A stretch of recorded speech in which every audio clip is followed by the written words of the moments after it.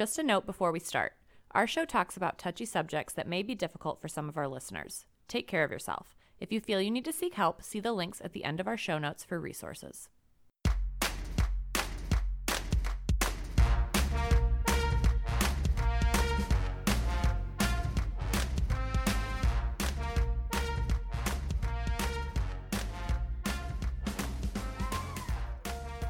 Welcome back to Touchy Subjects. I'm Sean. And I'm Amanda. And today we are joined by special guest, Kara Tuttle-Belt. So thank you for joining us, Kara. Hi, thanks for having me. So Kara, do you just want to quickly introduce yourself to our audience? Sure, I'd be happy to. My name is Kara, as you've heard. I'm trained as a lawyer. I have a master's degree in gender and sexuality studies. Most of my primary work has been in higher education for the past almost 20 years now. So I've worked in university women's centers, and now I run a center that's devoted on sexual harassment and assault prevention and victim support services. And I teach occasionally classes on gender and sexuality studies. In my spare time, I have been working and providing workshops on assertiveness training, which is what brings me here today. Yeah. When we got your message about the assertiveness training stuff, I was like, oh, that's awesome, because that's definitely not something we have ever really talked about on our show. But it is definitely something that is incredibly important in helping in the spaces of domestic and sexual violence prevention, because it's one of the things that we don't often teach girls.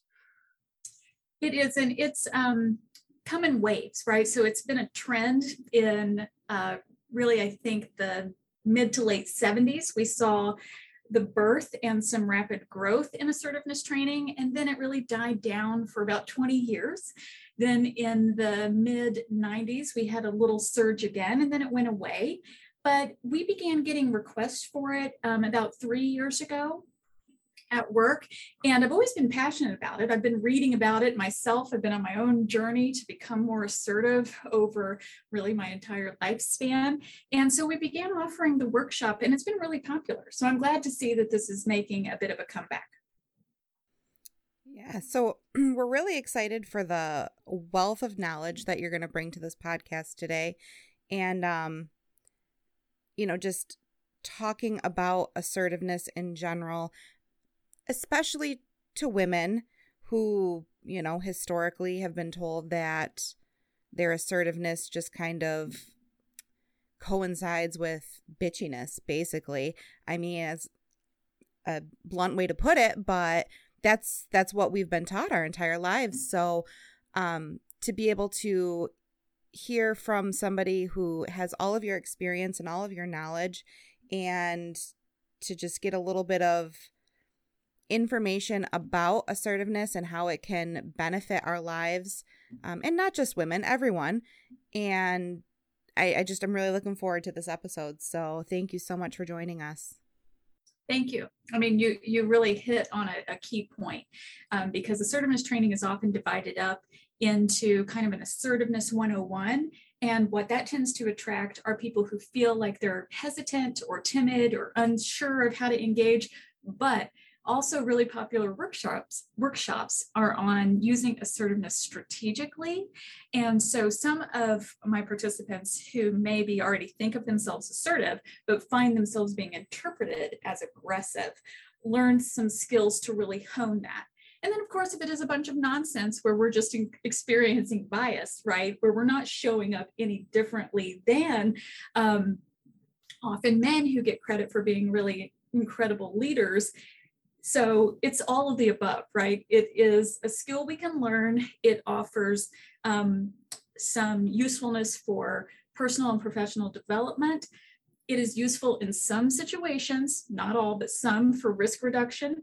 But also we have to work at combating and reducing unconscious and conscious bias. That means we're getting interpreted differently as we show up in these different spaces. Yes, absolutely. Oh my gosh. So, I guess how do you want to start this conversation, Kara? Do you want to, Kara? Dang it. I had that in my notes too, because you're Care Bear, right? Yes. We'll cut that part out. Okay. No, we won't. No, we won't. You're taking away, like, not everybody gets to call me Care Bear.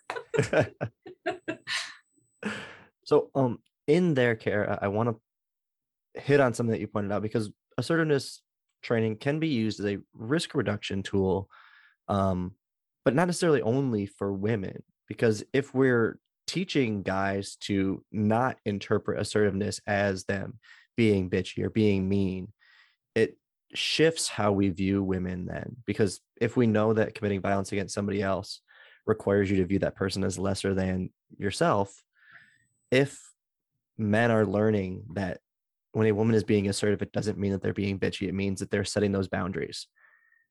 That shifts how we view them to say, okay, so this person as my equal is setting a boundary with me. They're not being mean. They're trying to tell me what they want or don't want to have happen. Right. The most recent workshop I gave was for a group of graduate students, and I think they thought they were coming for one reason, but they learned that, like, some of the men in particular stopped by and they were like, this was really illuminating. I hadn't considered it, in that way. So it does teach both, right? I mean, it's really about clear communication and setting and maintaining boundaries. That's the goal. That's the takeaway. Sounds easy in theory, but it's harder in practice. That's why we have training sessions and workshops and exercises. But yes, it's about that clear, direct communication, which is both being given and has to be received. And so we're teaching people to think about how they're engaging and analyze that behavior on the other side of the table or next to them at a bar, wherever they are, right? From a different lens that hopefully is less gendered in harmful stereotypes that a lot of us have been raised with. Right. And if we start teaching people from a young age that assertiveness is really just maintaining your own boundaries, then they can grow into people who don't have to fight that stereotype and that bias in their life. So they just know from a young age that, okay, this person's being assertive about this boundary because they feel strongly about it, and it's my job to respect that boundary. Absolutely. And I think it's never too soon to start. I do work on a college campus, so I'm getting people around age 18 or older. But yes, I'm always wishing that we just introduce this in kindergarten, right? In an appropriate way, or before, right? Through parenting. And then the conversation evolves, right? We're not having the same conversations at different points along the way, but boundaries, consent, unwanted touching, unwanted pressure, those are conversations for every age and stage of development. Yeah, absolutely. Yeah. It's not very much different than us in old episodes where we've said, like, have conversations with your kids about consent, but it doesn't necessarily have to be revolved around a sexual encounter. Like, there are other ways to talk about it. Like, if you're leaving a family party and your kid tells you they don't want to go hug grandpa goodbye, don't force them to do it, because you're teaching them then their consent doesn't matter. When your daughter is setting a boundary saying, oh, don't be bossy, like, that's teaching her actively to not want to set those boundaries, to not be assertive and say what she wants, because the last time she did, she was insulted for it. Absolutely. I mean, one of the things that I have found really resonate with parents, and it is mostly women who come to these workshops, right? But so with a lot of moms who believed in, probably were raised the same way, but then perpetuate the message that children should be seen and not heard, or that young women should be seen and not heard. This is so concerning to me, right? So I actually want them to raise angry girls, right? I mean, I love boundaries. Yes, it's difficult. I'm sure I was difficult as a teenager, but I'd take it any day over someone who thinks they have to sit in silence, who can't establish boundaries.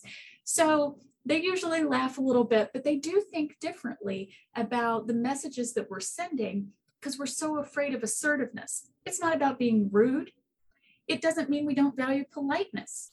You can be polite but firm. You can be considerate, right? It really is about setting your own boundaries, maintaining your own boundaries, and engaging fairly and directly with others.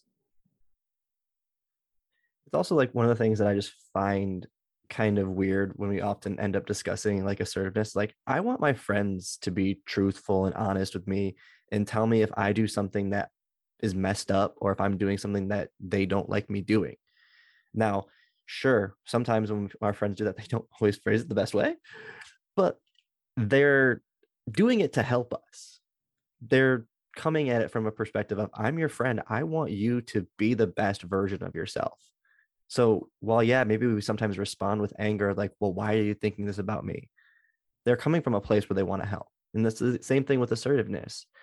If we're not allowing for kids or parents to have these discussions with their kids about, okay, my kid is setting this boundary with me, this kid is being assertive, what am I doing that is the requirement for them to set this boundary, and how am I responding to it to allow for them to feel like they can continue to set those boundaries and be assertive with me?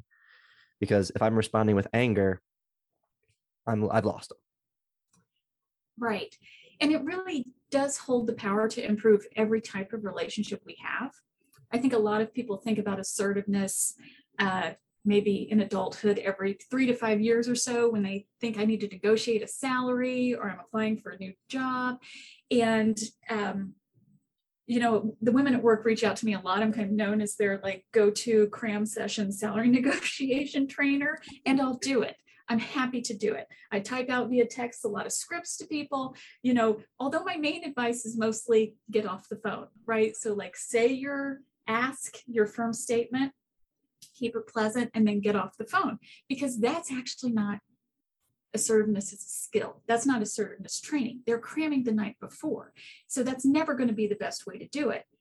What I like about assertiveness and what I think is that it's really for our everyday interactions, and it's for all relationships. It's for our relationships with kids. It's for our relationships with our friends. It can be used in relationships with families, right? Some tough relationships there. It is really useful in our personal relationships and romantic and sexual encounters as well. So I think a lot of times when we hear about assertiveness or assertiveness training, we have some narrow idea of its applicability, but I think it's all the things all the time, right? It's really going to benefit us if we are at the doctor's office, if we're meeting someone for the first time, if we have someone who is really rude or offensive at work. When I started writing the book, I really was thinking of it narrowly, and then each chapter just sort of wrote itself as I was like, well, no, we can apply this wherever you need it. I think the ability to see assertiveness as applicable in every situation or everyday situations, not just very specific narrow ones, does kind of help be able to practice assertiveness or practice those things. The same way when we discuss consent, where we often will frame it not just from a sexual encounter, but with everything. It's like, I'm not gonna barge into my friend's house and just start eating all of their food. I don't have the consent to do that. But if we can have those discussions and explain consent or explain assertiveness in our everyday lives, it really makes it easy to flex those muscles and be. So when it comes down to negotiating that salary, or it comes down to setting those boundaries in a relationship, we're not having to, like you said, cram the night before to figure out how to have that conversation. It's the same concept, right? A lot of people are asking for and navigating consent all day, every day. They're just not labeling it consent, but we are used to doing it. The pandemic has given us really good opportunities to say, look, you're actually having consent conversations, but we're also having boundary conversations. So, I know you two in particular can see the overlap here with the work I do and how I got into assertiveness training. Sometimes I'd show up and people are like, why are you doing this workshop? And I'm like, well, it's actually all connected. It really is. Yeah, and that's one of the things we try to hit on to a lot with pretty much everything. It's like everything is connected to everything. It's like for example, like you don't have to be doing sexual violence or domestic violence prevention work to do prevention work around domestic and sexual violence. It's like, yeah, the three of us, that's kind of our focus because it's what we're paid to do. But the person who is working at a bar, who is making sure that people are having boundaries and respecting other people's boundaries in their bar, they're doing that prevention work still. If you're doing work around creating more green spaces in a community, we know that more green spaces help reduce violent crimes, which domestic and sexual violence are violent crimes. So I mean, it's all connected. I completely agree. My students in my classes, they know, because I'm like saying it's all gender and sexuality studies. It's everywhere. I'm like, you can talk about whatever you want. Sometimes they are trying to get me off topic, and I'm like, it's not off topic, right? It takes all of us. And I tell students too, different students, that I'm not coming to your parties. Like, you cannot rely upon the people that work in my office to do all of the prevention work. We are not going to be there. So if we want a safer, more equitable, more just, fairer world, everybody has to do it where they are with what they've got. And I think consent training, prevention training, bystander intervention training, assertiveness training, whatever it is, you can learn those lessons that you will put into place, whoever you are, wherever you are. It can't just be people who work in prevention. Although we try really hard to do as much as we can. Yeah, I Right. like to clock out sometimes. Well, we have to. It's a boundary that we have Yeah. to set for ourselves so that we can Yes. show up and do it all again the next day. Right. And, to all of our listeners who are out there, we're not saying that you have to go take an assertiveness class, that you have to go take a course on consent. Like, just being aware of those issues, listening to people who are out there, just listening to the podcast, doing any of those things gives you some of those skills that you can take with you out into your everyday world. There are so many free ways to practice this, right? You do not have to buy a book or sign up for a class. I completely agree. There are books out there. A lot of the assertiveness books are from the 70s or the 90s. There is a new one as of 2021, which is my own, but they're all good. If you use the older ones, you are going to have to let go of some of the really dated material, but there's good lessons in there. But if all we take away is what we've already talked about, what Sean, you were talking about in particular, is taking a moment, taking a beat just to receive the feedback, that would really be growth, right? Because a lot of times we do get defensive and we're like, whoa, but we got to remember that these people like us, these people love us, or we love them. And so where is that message coming from? If we could practice receiving direct communication a little bit more smoothly, that would be a valuable lesson learned. I'd also point out these are also valuable lessons for those of us, like the three of us, who do this work already, because it's very easy for us to do like a prevention training and then have somebody in the audience get defensive. And then if we don't understand why somebody is being defensive around something, there's no way we can fully address that without potentially just fully shutting that person down. And once they're shut down, we've lost the ability to teach them anything or to even change the way that they think, because if they shut down, they probably have just stuck another foot in the ground saying, yep, this is my thought now. I know. I mean, they may come in apprehensive or with a wall up, or they might not like the way we said something. I mean, I talk all of the time. I'm always terrified I'm going to say something the wrong way, say something I don't really mean. Your brain is thinking one thing and the different things come out of your mouth. The more you engage and speak publicly, the more you're at risk for this. And so you really want people to give you that moment. I don't think it's really effective if we shift the whole focus of a workshop or a training to that person who's become defensive. There are always ways to address it. When we do work like we do, we're so personally invested that, we have feelings about it, and people have feelings about the topic. And so it can be really tough to engage consistently and not offend people or not take their offense so personally. It helps, when I'm coaching my team, to remember that, we're the anti-sexual violence people on my team. We're right. We're right. We have the moral, we have the cause behind us, but we also have to be effective communicators, right? So we have to be persuasive, and we have to be clear, and we have to sometimes endure defensiveness or dislike of what we're about and how we show up. And that we know things like we're trying to do comprehensive education. That takes time. There's no one poster, there's no one workshop that can cover everything. And so, I also think assertiveness is keeping going in the face of those challenges as they come up. So Love it. So really looking at the assertiveness training then as a whole, I know you mentioned that you kind of like split them up into 2 different workshops. So really, what do those 2 workshops look like? So to start with like many things, we start with some self-reflection.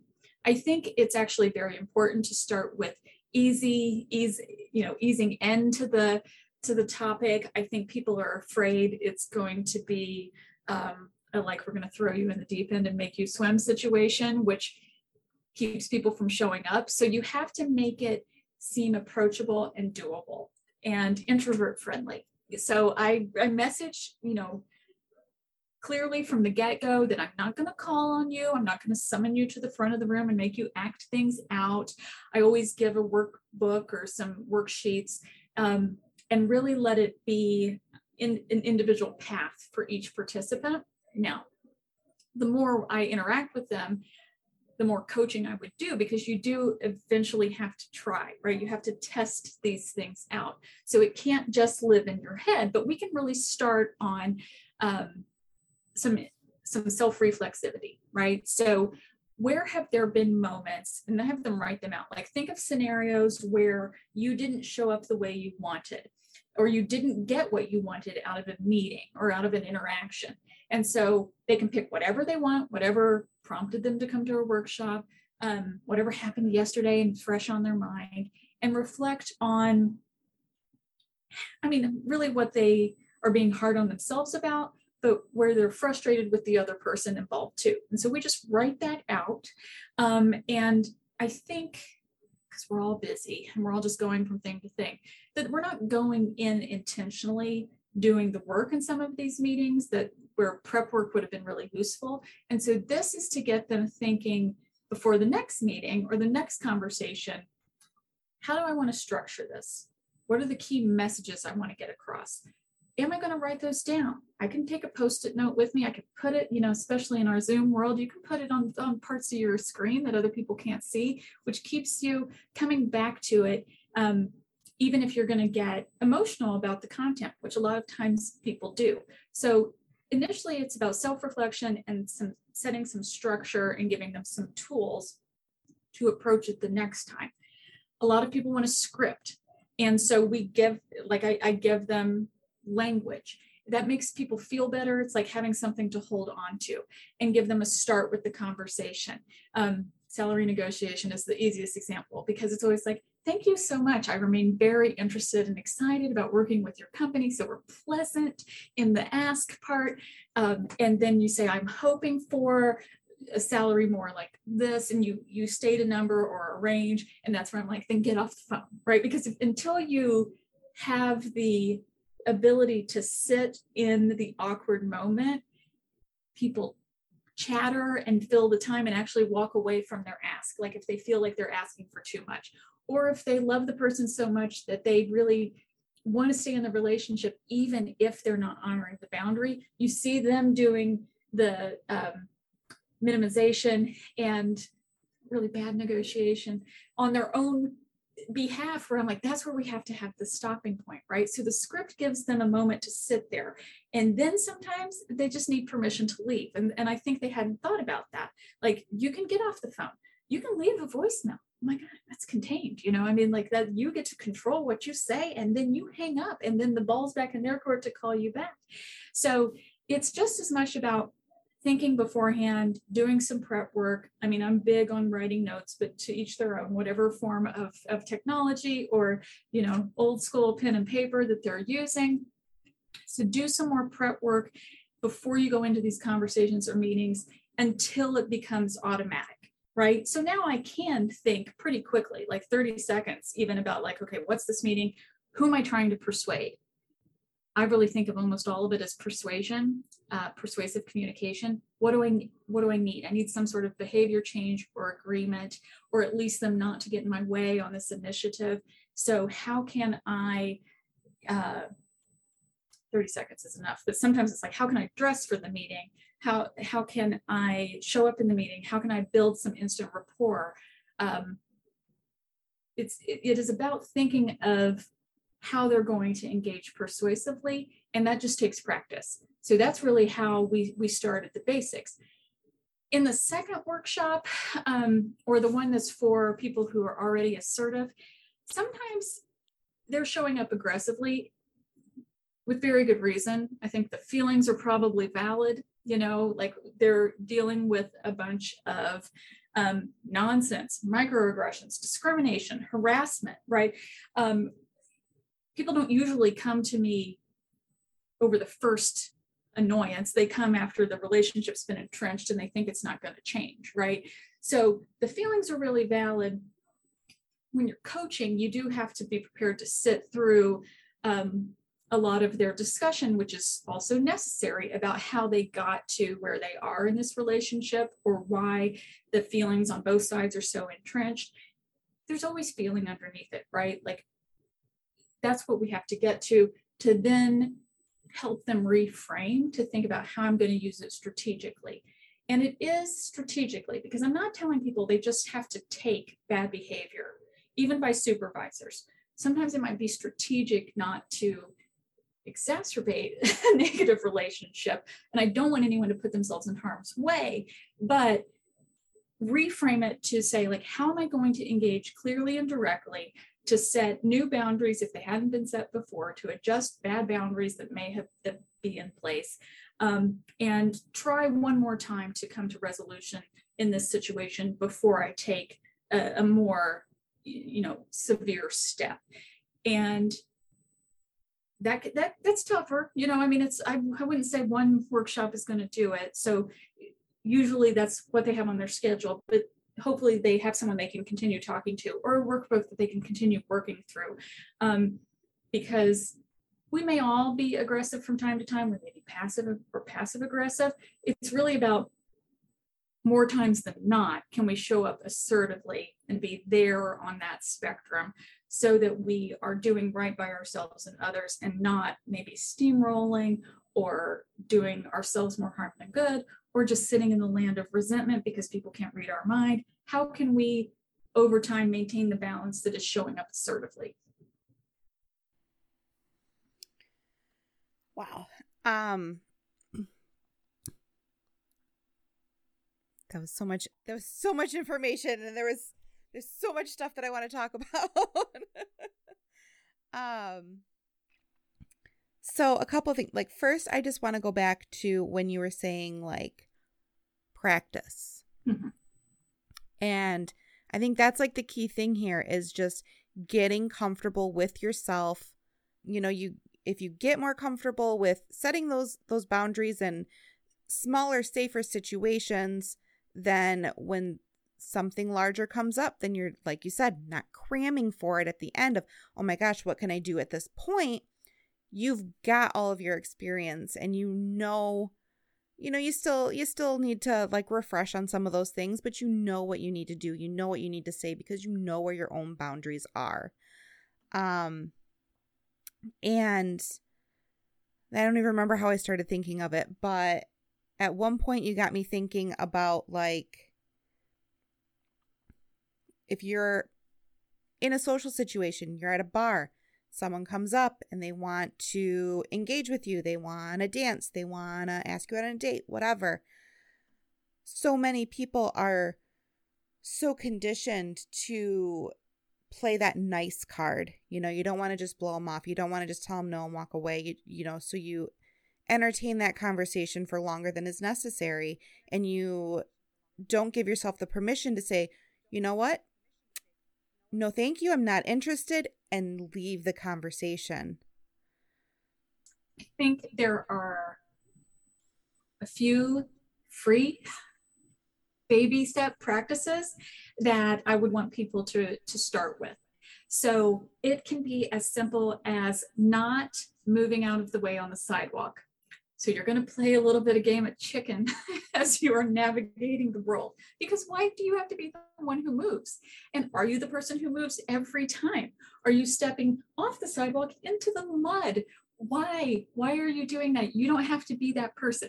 Now, yes, sometimes it is the polite thing to do. We are assessing a person's overall condition, and we move out of the way.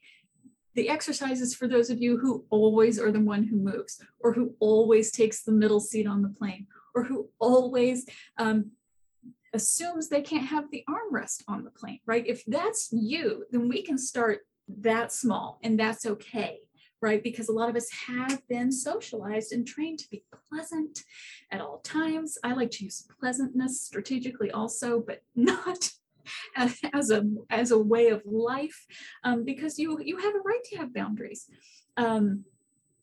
If you have trouble communicating, verbal boundaries, then I would suggest you start in whatever safe situation you have. So raise your hand in class when you do know the answer. So you're not having the surge of panic when you're called on and you don't know the answer, right? So it's practicing about, where do I feel safe doing so? And maybe you don't feel safe, but listen to others. I remember doing this in undergrad where I was in classes and there were people who participated all the time. And I think, oh, well, I knew that, or that's not remarkable. Yet here they are just participating freely. They don't seem self-conscious. When you pay more attention to others, you're going to see that very rarely are they saying something that is so profound, but they're participating. So go ahead and participate at that level, because you probably do have profound thoughts that we want, but you're not going to jump and surge one day and share them with us. You're going to have to practice. And raising your hand in the meeting when you feel safe, talking more in a professional setting is actually going to have the added benefit of helping you do that in these personal moments. In the uncomfortable social situation, try indirect assertiveness before you move into direct. So you can almost at any time excuse yourself to go to the restroom. So it isn't saying you have to tomorrow say, I do not want to talk to you. Please don't talk to me anymore, to a stranger at a bar. Okay. And you can say that, I'll be proud, but you don't have to start there. You can just nod, do your pleasant social smile, and then go to the restroom. And then don't go back to where you're sitting. You don't have to reinsert yourself in an uncomfortable situation. So I'll take indirect strategies to start as we build to direct. But you also could say, oh, my friends are here, or, oh, I have to take a call, or look at your phone. I just smile, and then I turn away and use my body to create a barrier to talk to the person I wanted to at happy hour, and, not necessarily engage with the person who's coming on too strong, who maybe is looking for someone to talk to, but it's just not going to be me at this time. But, I'm 44. I've now had a lot of practice at this. I would likely say thank you so much, but I really needed to talk to, this person about this thing. Have a good night, and then cut it off. And if you say something like, have a good night, you're still carrying forward our, social expectations of politeness and pleasantness, but then you would force them to knowingly cross another barrier of another boundary. And then if they do, you've already clearly communicated. So then I think you are very welcome to say something more forceful. But just like anything else, practice is really important. Most of us are not going to jump to yelling a crystal clear boundary. Although I would respect your right to do so. If someone's touching you, you can say, no, stop touching me. That makes me uncomfortable. Those clear statements do work sometimes as risk reduction. Now, I say that very carefully, because when you do consent education or prevention education or victim advocacy, in no way am I saying this will protect all of us in all situations. But there is research that tells us that responding to the boundary violation or the uncomfortable moment early on does send a message to a would-be perpetrator that you may not be worth the effort. Okay. Now, that is an incomplete situation or solution, because that may just shift it to someone else. So I'm not suggesting that this is a cure-all, but it is just one form of risk reduction that you might try that may or may not work, because some people are just committed to violating boundaries and committing harm, regardless of what you say. So I want to be very clear about not overselling it, but that there are these moments when we talk to actually both people who've been harmed and people who perpetrate harm of I wish I'd trusted my gut when they said this, or when they turned and they were touching my knee, or they put their hand too high on my leg, and I didn't address it then, and I wish I had. So that's really about finding these specific moments that if it feels safe for you to do so, you might try some assertiveness, like communication. And, you know, and I hope it works for you, but also you cannot at all be hard on yourself if it doesn't, because that person is responsible for what they're trying to do, which is not honor or violate someone's boundaries. One of the disclaimers that we often make around risk reduction things is, like, as part of presentations and stuff, in terms of doing prevention work, risk reduction is often involved in it. But like you said, Kara, it's an incomplete piece if the only thing you are doing for prevention of domestic or sexual violence is risk reduction education. You are not preventing anything. What you're potentially doing is, like you said, maybe just shifting it to somebody else. You have to look at societal belief systems and everything, which is a huge other discussion. But risk reduction does play a role. It's a tool for a tool belt that can be utilized, but like all tools, not applicable for every situation, and often can sometimes not work. Sometimes not work. I mean, I definitely was in college when it was real sexist in application. Okay, so all of the messages were coming to women and people were afraid to talk about it. So a lot of the messages were only risk reduction posters in women's restrooms. I too think that is woefully inadequate and problematic, and the messaging really needs to be for everyone. So I love how you framed it. I do think it's one tool in what I hope is a robust and varied tool belt. Yeah. It's one of the other clarification points that I make too, if that the only thing you're doing is risk reduction. What you have also done is give the woman who is now a victim just a checklist to go through to say, oh, I guess I didn't do this thing, so this was partially my fault. Yeah. And we do not want to be perpetuating victim blaming in any way. No. One of the other things that you pointed out in there that made me just kind of like laugh as I was listening to it was, as a person who very much enjoys talking to especially new people, because, you know, I'm a public speaker for a living. My girlfriend can attest that I will talk to anybody. I have talked to many people on very long plane rides. You learn how to also kind of understand when somebody is not wanting to engage in a conversation. So like you said, like if they just turn away from you, like solid barrier, obviously doesn't want to talk to me. But like if they're also just like not engaged in the conversation, like cheating out, like looking away a little bit, like pulling their phone out, looking at it, like that's your sign that they're probably not wanting to communicate with you.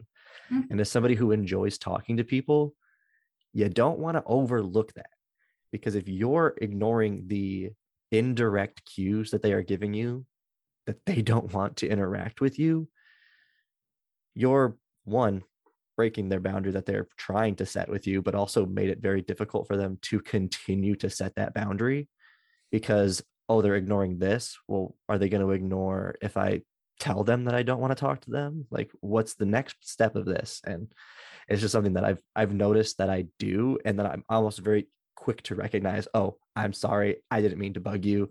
And then I'll just go back to looking at my phone or doing something else. But yeah, it was just funny to me. I was like, oh, I do that. Well, I mean, I'm glad you're conscious of it though. Like I'm not, right. If you're walking me through that self-reflection and adjustment, that's the dream. That's the dream scenario. So in a lot of our other programs and prevention programs, we are trying to teach people to recognize the signs, right?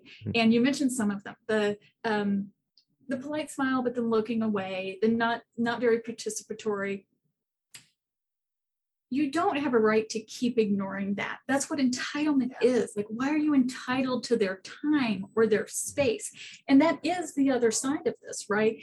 Is that we really need all people to be doing this work, which is either I'm going to show up and engage more clearly and directly, or also I'm going to do a better job of observing, analyzing, and respecting the messages that I'm getting in return.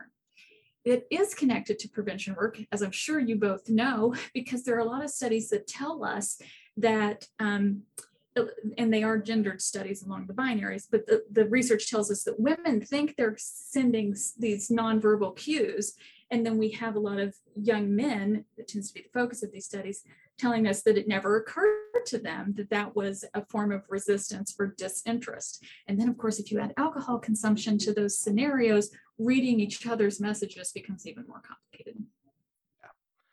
It is also funny looking at the conversation, knowing that I, as the guy in this conversation, is like, oh yeah, I definitely am the person that will be willing to have talk to somebody, and at least I recognize when they don't want to engage with me. But yeah, it just kind of funny to see that.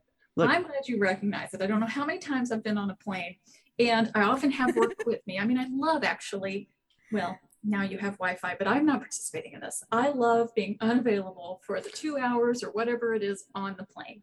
And I love to read, and I'm passionate about what I do. So it's often on topic.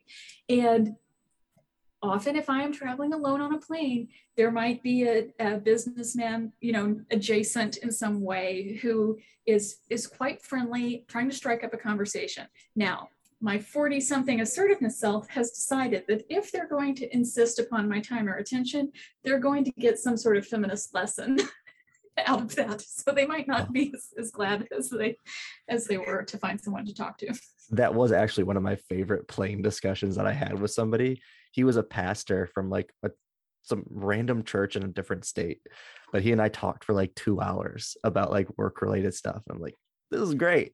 It is great. It is the work sometimes, Yeah. This is a conversation, maybe a disruptive moment, some cognitive dissonance for them to take with them throughout their next day or the next flight, and reflect upon maybe the world isn't exactly how they thought it was.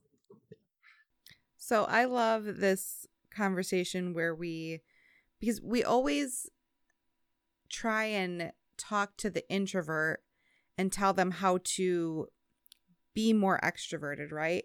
But we never talk to the extrovert and tell them, hey, take the hint, tone it down. No one wants to keep having this conversation. So that's just a huge lesson for everyone, and everyone needs to learn from both sides of this. I am actually an introvert, and almost no one believes that at this point in my life, because I do a lot of public speaking, which I actually like. And this I enjoy, but this is very contained, right? I'm just right now talking to two of you. I know there will be more listeners out there, but this is very different than mingling. Right? Mingling, small talk, that is so painful for me. And, when I was younger and in the early stages of my career, I kept getting these messages of like, no, you need to put yourself out there. And it was exhausting. And it's painful, right? And it's disruptive because it takes me a while to come down from that, right? I've turned into one of those people who take stealth hours at night where actually no one is emailing me or calling me, and I can just have time to myself to recharge. So I actually try to put in a lot of stealth messaging to the extroverts to tell them to take up a little space and be a little bit more considerate. I hope the introverts feel reinforced in their introvertness and their boundaries, and that the extroverts learn to use their extroversion strategically, persuasively, but maybe also in a fairer way to the introverts that are undoubtedly a part of any group, any office, any team, who have very valuable contributions to make. They just may be getting overshadowed. Yes. So very quickly then, before we wrap this discussion up, is there something that you would want the audience to know around assertiveness, or is there one nugget of information you would just want them all to have? I mean, I'm glad that assertiveness is coming back in popularity. We've touched on it, but the main thing is it's not aggression, right? Assertiveness is not aggression. It's not showing up aggressively. That is an assumption a lot of people come in with, and a lot of graduate students, postdocs, people early in their career, they'll come to these workshops reluctantly thinking they need to learn how to show up and participate in a dog-eat-dog world. This is a norm of American capitalism, right? It's like we got to be hungry and climbing to the top and winner takes all. That's not my message. Assertiveness is really about building a fairer, more just, equitable meeting, conversation, office, community, world, where people are able to participate. It's about creating the conditions where people are able to participate and be heard and not be steamrolled. So that's not what we're trying to teach you to do, right? So I think once you learn it for yourself, and maybe you start with your salary negotiation, but hopefully you keep learning it for yourself. But I think it comes with a responsibility to apply it to the benefit of the community. So I like to think of assertiveness as something we need to use collectively as activism, or, as fair treatment for use as we pursue justice, whatever, that can look like. I think it's a tool for many a movement, many a cause. Thank you for joining us today, Kara. Do you have any socials or anything you want to throw out to our audience? Yeah, if you'd like to learn more or find me online, I am at Kara Tuttle Bell on Instagram and Twitter and Facebook. And my website is karatuttlebell.com. The book is Drowning in Timidity on Women, Politeness, and the Power of Assertive Living. You can find that on Amazon, on Walmart.com, and on my website. Thank you. Awesome. Thank you. And thank you all for listening today. Please feel free to follow us on Facebook, Instagram, Twitter, and TikTok at Touchy Subs Pod. Email us any questions, comments, or concerns to touchysubjectspodcast@gmail.com. And please rate us on your favorite podcast listening app. It really does help the show out. And in the meantime, don't be afraid to challenge, ask, and discuss when it comes to touchy subjects.